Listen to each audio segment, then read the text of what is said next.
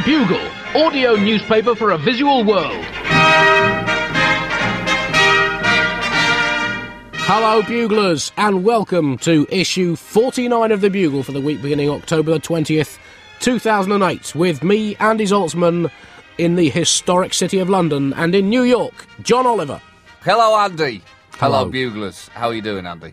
I'm all right. I've had a bit of a cold this week, but other than that, I'm okay. I don't think it's going to be fatal. Good anecdote. Yep. How's this for an anecdote, Andy? I think Lou Reed lives close to me in New York. And Really? I'll tell you why. Because he often sits on the steps outside my apartment drinking his coffee, and I have to ask him to move so that I can get past. That's the extent of my semi-regular relationship with Lou Reed. And our one-way relationship took another turn recently, because he was there, and by chance, the song Vicious was playing on my iPod. I looked down, and there was Lou, sipping on his coffee and being in the way. Classic Lou. The two things he loves to do the most when I'm around. It was one of the strangest moments in New York I've had. I asked him to move because, I still needed to get past, but this time he was unwittingly serenading me as he scooted over a bit. I had a very interesting meeting in Streatham in South London, where I live this week. I saw the guy who works in the little cafe near the bottom of my road. I saw him out of the cafe, which I've never done before. That's always strange, isn't it? Out of context. Did you nod at him awkwardly? He reckons Little see you in the calf nod. That's right. Extra sausage. Right, oh, sir. So we've both had interesting weeks. Issue 49, and what a great number 49 is. Most test wickets ever taken in the series of cricket. Oh, boy. You don't need me to tell you that, John. I think I do. Also, the most hedgehogs ever eaten in one sitting. Now we're talking. By the late actor Paul Newman, who was rehearsing for the 50 egg-eating scene in Cool Hand Luke. Too soon. To make it Too soon. to make it easier for himself, he warmed up by eating 50 hedgehogs, so that when he got to do the scene on camera, he'd be able to manage it. But sadly, the last he got 49 hedgehogs down. The last one ran away, and he was stopped by the police scrabbling around in the undergrowth. So for issue 49, also interestingly enough, the dialing code for Germany. Let's not go into that. And also the number of strings on a harp. Who'd have thought, Andy, you could find a number so inspirational? You're like a one-man Sesame Street. It being the 20th of October, John, that means it is what Saints' Day? Come on, you should know this. Is it St. Barry of Lincoln? No, John. It's St. Andrew of Crete. Now, you've had a crack at me for being a bad Jew. So, touche. As always, some sections of the Bugle go straight in the bin. This week, a smuggling section. It's the new middle-class trends sweeping through Britain and America. A fun hobby for couples, friends and families. And we give you tips on how to smuggle antique teddy bears, golf trophies, swivel chairs, carrots and other rare vegetables. And the key is to dress everything you're smuggling up like an old woman and wheel it through customs with a concerned look on your face, as if it is genuinely a matter of time. Also, how to tell the difference between importing, smuggling and bringing your own stuff back from holiday. Those are three very different ways of getting things into your country. And also a look back to the golden age of smuggling, when smugglers were the star footballers of their day. Also a special giveaway going in the bin this week in association with the Jongleurs chain of comedy clubs, a free heckle. And this week we're starting off with the classic Get Off Your Shit. So take that down to a Jongleurs comedy club with your special Bugle token and heckle away.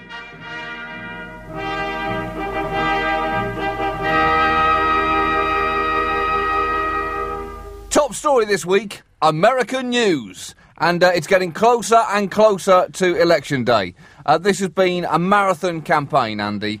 So much so that I think every American voter should be greeted outside the polling booth after voting with huge cheers, wrapped in one of those silver capes they give to marathon runners, and presented with a medal for having completed the most gruelling election in history. You made it to the end. You're all winners, even though around 49% of you will, in fact, be losers.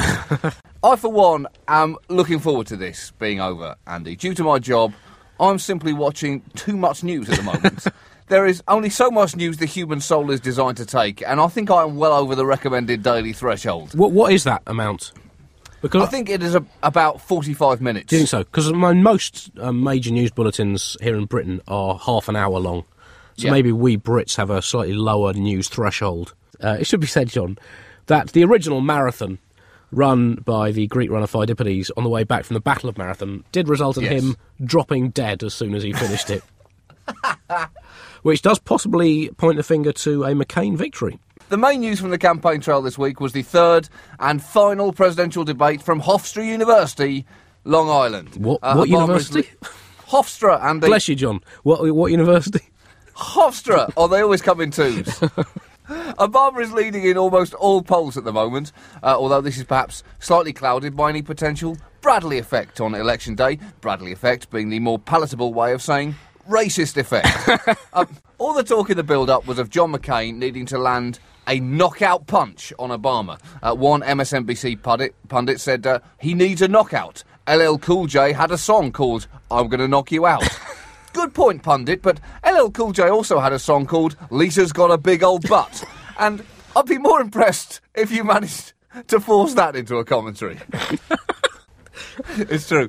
He did, Andy. He went, Lisa's got a big old butt. I know I told you I'd be true, but Lisa's got a big old butt, so I'm leaving you. Has he become quite a major player in American electoral politics now? Well, he's huge, because he comes up with sound bites as strong as that one. Right. And any other ones that we should know about? Backseat of my Jeep. That was another. And now I'm out. That's me three and done. That's clearly a reference to the underfunding of the military in Iraq, inadequate provision of equipment. He's always been concerned about it. Yeah. Andy, here is the beauty of going up against the Democrats. You may not need to deliver a knockout blow to them, as they have proven adept over the years at landing that punch on themselves.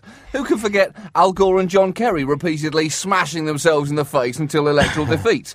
Or in Al Gore's case, electoral victory, then electoral defeat. He even lost an election he won. Do you know how terrible you have to be at running campaigns to do that in a democracy? Pretty bad. It did seem, though, that Obama was pretty much going rope-a-dope in that last debate. He really wasn't, he was just letting McCain kind of punch himself out, kind of leaning over, whispering in his ear, is that all you got, John?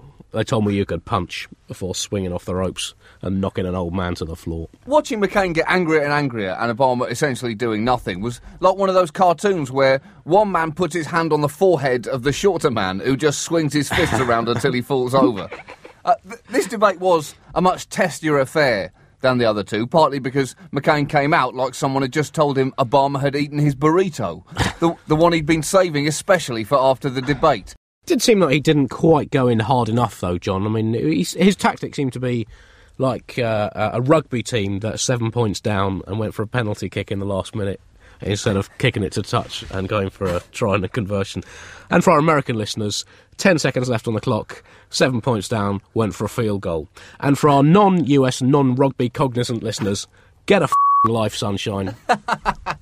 McCain certainly tried everything. Aggression, passive aggression, even sarcasm, which is absolutely the single most charming form of expression there is in the entire world. Neither candidate was particularly impressive, and you start to wonder if both of them are having second thoughts over this job altogether. Because, in their defence, this was not the job they applied for over a year ago. Since then, the economy has crashed like a panda on a motorbike. And frankly, no one will blame them for having a part of them which wants to chuck it all in. The way things are now, the upcoming 4 years look a lot less attractive to sort out. So how do you think Obama could contrive to lose from here, John? He's only got a couple of weeks, hasn't he, to really balls up badly. And McCain is making it even more difficult by being so shit. Do you think this is why he appointed Palin? Was that he realised how things were going and he wanted to guarantee defeat?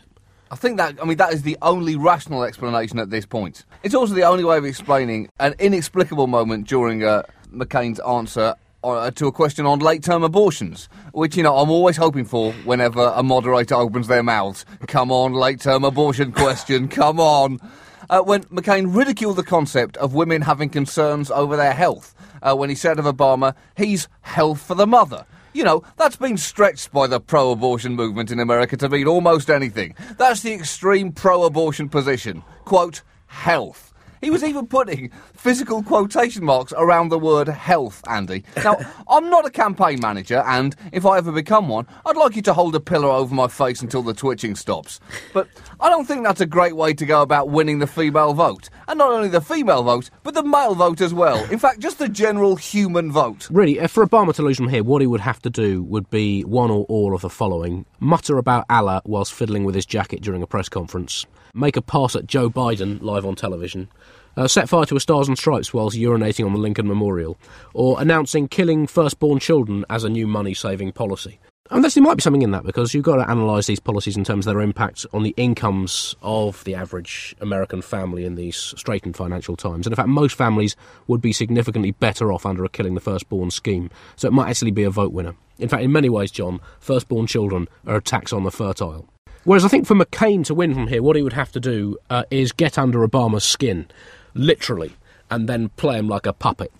Make him do Nazi salutes and terrorist fist bumps left, right and centre. I think you might have a chance then. Or he's going to need some quality endorsements. Has Colin Powell actually... Because there's a lot of rumours about him being about to endorse Obama. Yeah, he hasn't done that. He hasn't done that yet, but no one would be surprised if he did. Right. One of the reasons he hasn't done it yet is because apparently he's been busy singing hip-hop songs in the Albert Hall about Nigerian email fraud. I heard about that. You do want to check what they're singing about before you start jumping around. He has shown his gullibility on previous occasions, I guess. That's true. He's got a track record. At least this time it was a little more obvious. Are you sure this is a genuine hip-hop song? OK. Well... That's good enough for me. The surprise issue which emerged was both candidates' desire to appeal to one man in Ohio, who was referred to as Joe the Plumber. Joe the Plumber was mentioned 20 times during the debate, 4 times more than Iraq. And this followed a run-in that Joe the Plumber had with Obama on his campaign trail when Joe questioned Obama's tax plan and how much money that would lose him. Obama had responded that perhaps everyone would benefit if we, and I'll quote, spread the wealth around a bit, which many people here took to mean that Obama was about to slap a Lenin mask on and prance around muttering in Russian. The media fell in love with Joe the Plumber, camping outside his house that night, but by mid-morning the next day they were already looking for dirt on him, whether he'd registered to vote and the fact that he was once a member of the Natural Law Party, which George Harrison had once belonged to and which can involve yogic flying. This lightning-quick relationship between the media and an overnight political celebrity is a dance as old as time. It's nature in action, Andy, the natural news cycle. First, a significance is lavished on him which is neither warranted, asked for, nor deserved. Then, every facet of his personal life is scrutinised and publicised until he's left, a broken shell of a man, living out the remainder of his days as a half-remembered punchline. It's like watching lions maul an antelope and vultures then tearing the carcass apart. Joe the Plumber is today's antelope, and the media are the Pulitzer Prize-nominated vultures. Did Obama not respond to Joe the Plumber's question about his tax policies by asking Joe the Plumber a question about plumbing? Surely that would have been the way to go with that. You do your job, I'll do mine, sunshine. I don't come down to where you work and knock the plunger out of your hand.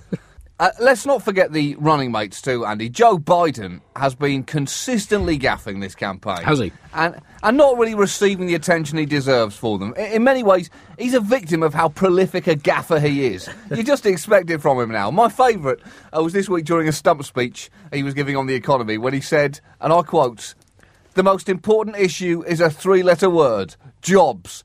J-O-B-S. He even spelt it out. That's got to be one of the biggest campaign gaffes since Grover Cleveland opened fire in a school.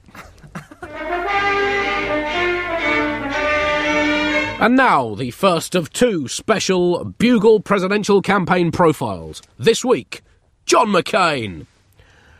John McCain always wanted to be president, from the moment in 1954 that he was given a talking Dwight D. Eisenhower doll for his 18th birthday. He retired from the Navy in April 1981, coincidentally just months before Prince Charles and Lady Diana Spencer got married. In the 80s, he supported Reaganomics, as well as other forms of New Age exercise like aerobics and tantric badminton. He is renowned for his maverick behaviour in the Senate, including voting against his own party and hiding up trees making squirrel noises. That's genuinely maverick. Whilst most people do now know that John McCain is running for president in 2008, no one knows that he actually tried to run for president in 2000. He had a campaign bus called the Straight Talk Express, so called because all anyone was allowed to talk about was how much they fancy girls. Ironically, he was later accused of homosexuality, the evidence apparently being the testimony of a woman who correctly claimed that John McCain had never slept with her. So, he therefore must be gay. Similarly, the claims that he'd fathered an illegitimate black baby transpired to have omitted to include either the word not before the word fathered, or the words adopted a Bangladeshi orphan instead of fathered an illegitimate black baby. But I guess in the heat of electoral battle, such trifling linguistics mistakes are inevitable. And also, when the Iraq War started in 2003, McCain volunteered to fly a bombing mission over Baghdad, quotes, for old time's sake. However, if he flew, he'd had to forfeit his military pension, so he just played a Gulf War computer game instead. British news now, and it's been a great week for Prime Minister Gordon Brown. Unemployment is soaring, and his government has had to back down humiliatingly on its plans to detain terror suspects for 42 days. They're going to have to stick with the current 28 days, and that's enough time for a Football World Cup. Should be enough time to deal with a terrorist. That's what Pele thinks. That's what I think. Brown, of course, is never happier than when things are going absolutely terribly, as the recent economic crisis has shown. So I would imagine he's absolutely loving unemployment rocketing up. I mean, it's quite hard for me and you, John, to really understand the issue of unemployment, since we've never really had proper jobs. Yeah, that's true. I'm self-employed, and actually last year I was briefly unemployed. I had to sack myself after I caught myself stealing stationery from my own office. Yeah. But I did end up then rehiring myself, just because I like to work with people that I know. Even if you don't like them. And everyone deserves a second chance, John. Yeah, there's going to be 2 million people out of work in the UK by Christmas, so we seem to want to return to a real Dickensian Christmas this year, Andy. Spluttering orphans and cot death. The way Christmas used to be before it became commercialised. I think it's a good thing, though, John, that they've capped detaining terror suspects to 28 days, because I've found that if you have a deadline, you work to that deadline. You know, what can be done in 42 days, you should be able to do in 28. You know, if you just cut out the time you waste doing things like watching unicycling crocodiles on the internet, or trying to perfect the art of solitaire. Good, aggressive solitaire. But there is a loophole for the government, whereby if those 28 days detention happen to coincide with Wimbledon, then they are allowed to extend it to 42 days, because it's a basic British right to watch Wimbledon uninterrupted. It's in the Magna Carta. Fair enough. Yeah, Home Secretary Jackie Smith told MPs that plans to extend terror detention to 42 days will be dropped. Now, this really can mean one of two things. One, we're in grave danger now. Or two, it wasn't nearly as important as was claimed when they were first trying to ram it down our reluctant throats. So, which is it? Are you endangering us, or were you lying to us? And is there any way that you could be doing both? And I say us, of course, I mean you, Andy, because I'm protected by US national security. The same US national security team who seem so reluctant to let me back into the country whenever I come here. Liberal Democrat leader Nick Clegg added the decision to prepare emergency legislation instead is merely a fig leaf, which does little to disguise their defeat. He lost confidence in that analogy halfway through, Andy. He should have committed and seen it through to the end. It is merely a fig leaf, covering up the penis of defeat and the balls of shame which hang and sway behind it. Or indeed, the vagina of humiliation. It's impossible to tell which because of the leaf.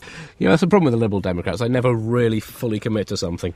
Also in British news this week, there was a parade of our Olympic heroes in London, John, and what a great day for Britain that was.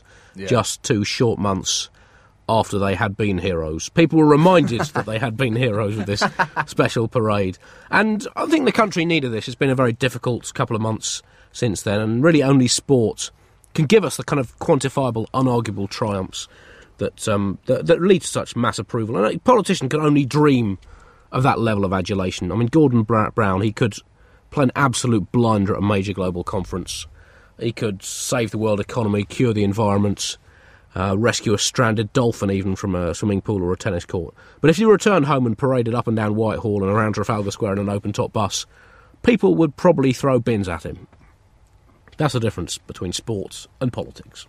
Do you remember, Andy, that when England won the Rugby World Cup, we went to that parade in Trafalgar Square, really solely to procrastinate from work. And now, I wonder how many Nazi parades were full of people doing just that. Just goes to show, people will let you do anything if it means that they can not do some work. That's what Nuremberg was all about. Exactly. Do it on a weekday. But Hitler was no fool in that particular capacity. Boris Johnson, the moronic mayor of London, referred to British swimmers and sailors during the parade as achieving the greatest aquatic triumph since Horatio Nelson won the Battle of Trafalgar. What? That is not like with like. That was warfare. Andy, no one died in the skulls, did they? Or did they have cannons on board? Because if they did, I can't believe I missed that. I think naval warfare would be quite a good thing to get into the Olympics. Yes. Because it's awfully... I mean, you watch the sailing, and, Ben Ainsley won the gold medal in some kind of boat or other. But, it's really dull to watch. And it's kind of impossible to tell who's winning or what's going on. But if they were firing cannons at each other, and they had lots of people leaping overboard with eye patches on, then everyone would tune in to watch that. There is not a single person in the world who would not want to watch a full-scale naval battle instead of yachting. Bugle feature section now, and this week's feature section is on Ringo Starr. And Ringo Starr does not want to hear from you. He has posted a message on his website demanding that no one sends him any more fan mail or objects to be autographed. He says he is simply too busy to deal with this stuff. And he said it in quite a stroppy way. Here's a little clip. Please do not send fan mail to any address that you have. Nothing will be signed after the 20th of October. I'm warning you with peace and love, but I have too much to do. So no more fan mail. Thank you, and no objects to be signed. Nothing. Charming, Ringo. I'm warning you with peace and love. That's not really peace and love, Andy. That's warning people with arrogance and spectacular selfishness. Good old Ringo, always amusingly getting his words mixed up. If you add up on the average Beatles total lifetime, they probably spend around about 3% of their time signing autographs. Right. I would think. And also, to be fair to Ringo, both Lennon and George Harrison have long since given up signing anything. So it seems a bit unfair that it's only him and McCartney still have to do it. Well, Andy, I've been inspired by Ringo. I will no longer sign any autographs as myself. What I will do is sign autographs as Ringo Starr. I'm going to pick up his slack. Anyone who wants a Ringo Starr autograph, please just let me know and I will be happy to sign. I'll even personalise the message. You could email us at thebugle@timesonline.co.uk and we will email you back just the words Ringo Starr, just from Ringo Starr. Brackets, Beatle, brackets. I don't really understand the autograph, though. Why ask for an autograph, and why not ask Ringo Starr for something better as memorabilia than an illegibly scrawled version of his name? And why don't you ask him to send you a fingerprint so you can frame him for crimes he probably didn't commit, or a swab with a DNA sample from his cheek so you can clone Ringo in your garage? There was a previous controversial incident when a topiary Ringo Starr, and that also may be my favourite three words put together, was beheaded after he said he missed nothing about the city of Liverpool. But I think that was less to do with that comment as it was about the fact that there was a topiary Ringo Starr. That's tempting to behead, Andy. Again, not because it's him, but because it's topiary. If there was a topiary Andy Zaltzman, I think I'd have to get my shears out. No offence, Andy. Some taken, mate. No offence. Yeah, well, I'd chop your head off before you chop my head off. Shrub face. A few background facts about Ringo Starr. He was, of course, renowned as one of the finest drummers in the history of the Beatles. Also, the name Ringo derives from the irregular Latin verb ringo, ringere, rinxi, rectum, meaning to beat something arrhythmically. Your emails now, and thank you for all your emails and your birthday greetings to the Bugle on the historic occasion of its first birthday last week. And also to the heroic buglers amongst you who claim to have listened to all of the Bugles in one sitting. This comes from Eric Duca in Columbia, Missouri, who says, I don't know why and I don't know what it says about me, but I listened to all 53 Bugles in a row. Aren't there only 52? I think if you've listened to that many, you probably lose track of numbers and time. That's including this one that hasn't come out yet. 24 hours, 39 minutes and 20 seconds of hotties from history, audio cryptic crosswords, and enough snooker and cricket jokes to carry me through the rest of my life. You can never have enough snooker and or cricket jokes. That's not possible to have enough of them. You can have some, you can have a satisfactory amount, you cannot have enough. When it was over, continues Eric, I was closer to death, both metaphorically and literally. Thank you. If they used this tactic at Guantanamo Bay, these wars would be over. That's our contribution to the world. I can't believe we filled an entire day, Andy. 24 hours of Bugle bullshit. So thank you to Eric and a couple of others who claim to have done the same. Well done. Heroes. Heroes for the world. Quick email from Nick Richardson, who says, "Gentlemen, if Sarah Palin is elected Vice President or to any office higher than afforded to a manager of an IHOP, I will kill myself. Did you get that? I will straight up murder myself, probably with a fire poker." Sincerely, well done, Nick. You've made your feelings on that absolutely clear. John, on behalf of our non-American listeners, what is an IHOP? It is the International House of Pancakes, Andy. That right. shouldn't just be an American issue, it's international. Oh, right, sorry. Yeah. An IHOP, it does sound like Steve Jobs' new pogo stick. Kaboom! Thank you. I'm here all week. And a reassuring email comes from Sarah Hughes in Dumbass America.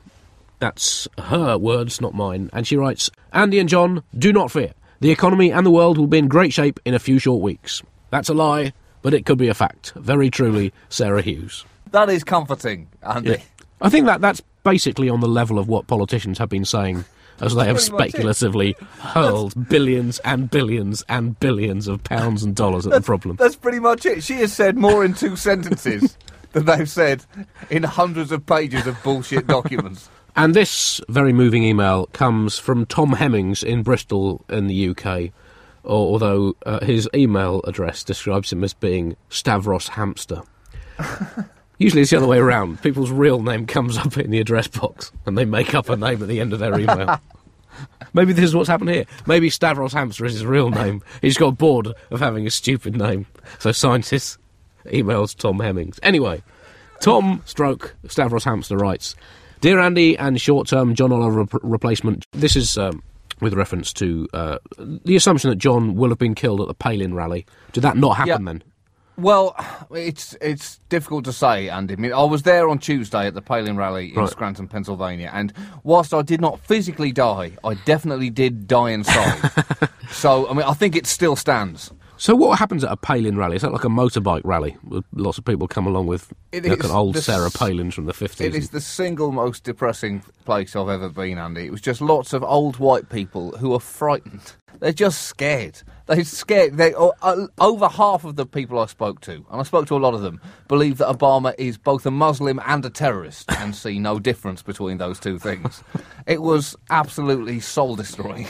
So Tom Stavros writes, "In the light of the tragic events that took place at the Palin rally, I'd like to offer a humble tribute to the presumed late John Oliver in the form of this poem, entitled Requiem for a Bugleweight. Oh. A giant of our times has passed, his wit unmatched, his wisdom vast. Even Groucho Marx did awe his mind, though some did think that John just whined. And though his frame was frail and bent," he said bent. What? Oh, what? What? It's neither frail... No, it's both. It's both. "And he gave off a fearful scent. His fortune with women was unmatched. His trysts a horde of bastards hatched." I think history will judge that not to be the case. History and... My fortune with women has been the Battle of the Somme. He's suggesting tens of thousands of casualties. Oh, that it could have been Andy instead that Palin supporters tore and shred. What, mate? Rather than Britain's wiser son, banished from the Isle of Albion.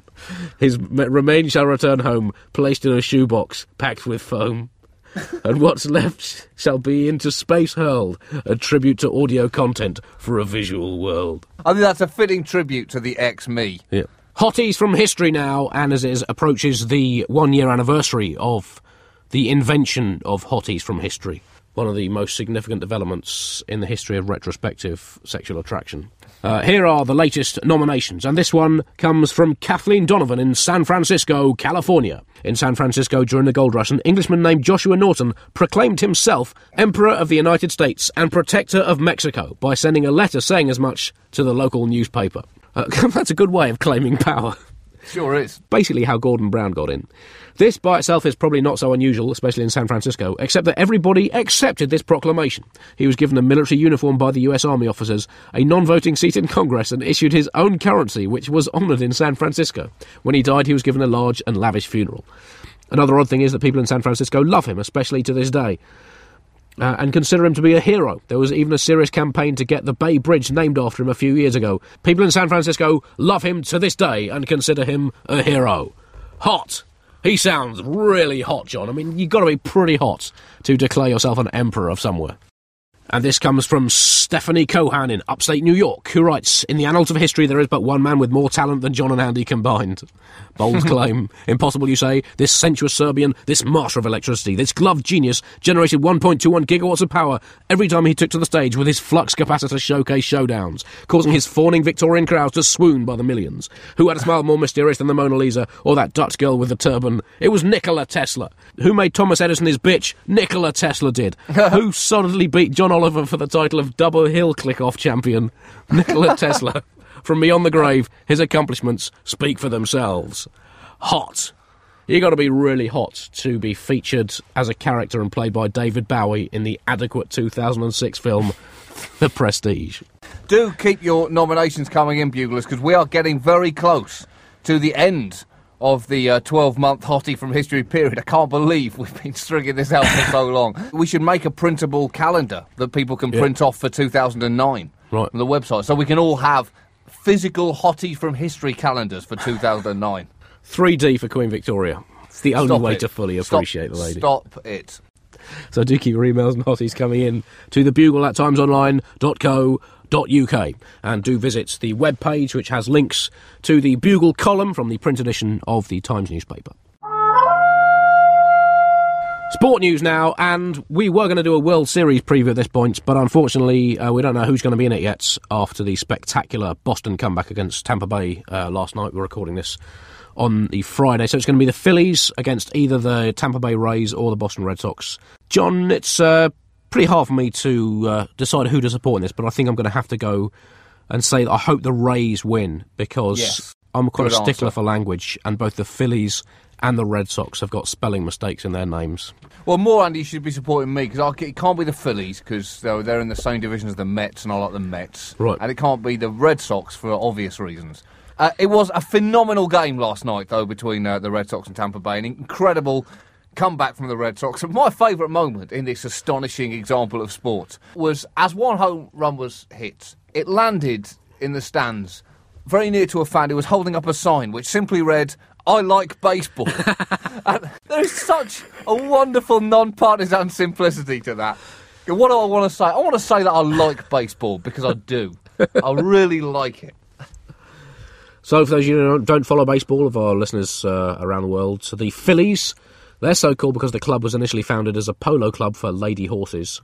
The Tampa Bay Rays began as a touring team of Ray Charles impersonators. And the Boston Red Sox are so called because when they were founded in 1901, they were a team of workers from the local abattoir who would go to play straight from work, where they weren't allowed to wear shoes. There's football news as well this week, and that news is that England have won the 2010 World Cup. After thrashing Kazakhstan last week, they disposed of Belarus in quite clinical fashion this week. And John, I know we shouldn't get carried away, but we've basically won the World Cup already. I just can't see any other nation. We might as well save everyone's money and just have the parade through London now. I think it's what's clear is that all England fans are basically bipolar. And we're either very excited or very depressed, and we need medicating or counselling. Well, John, you look at the evidence, though. Name one other country in the world that beat Belarus 3-1 away from home this week. Good point. You can't do that. We're clearly the best team in the world. We've got the best record in Europe. Argentina lost. Brazil drew at home with Colombia. We have basically won the World Cup. I'm going to have to get a really enormous flag. Just time now for a final Bugle forecast. John, I'm going to Paris for the weekend. Oh, nice. Very nice. With my wife. Yeah. It's our last weekend of freedom before baby number 2 arrives in December. We're leaving our daughter with my mother. And I want to know, we're getting the train out on Saturday morning and we're getting the train back on Sunday evening. How many meals do you think we're going to be able to fit in to that time? It's definitely double figures. I'm going to go with 14. 14? That's a challenge.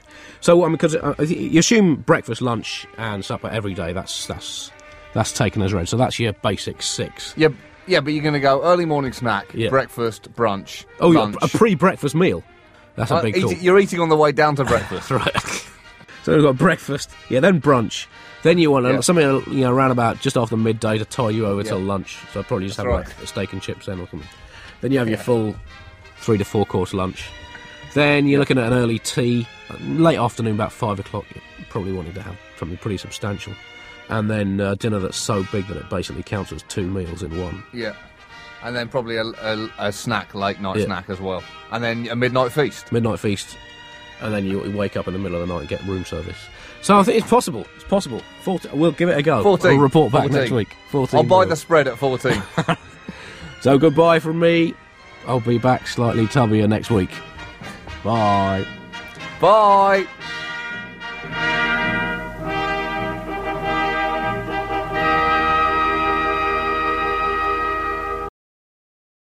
Hi, it's producer Chris from The Bugle here.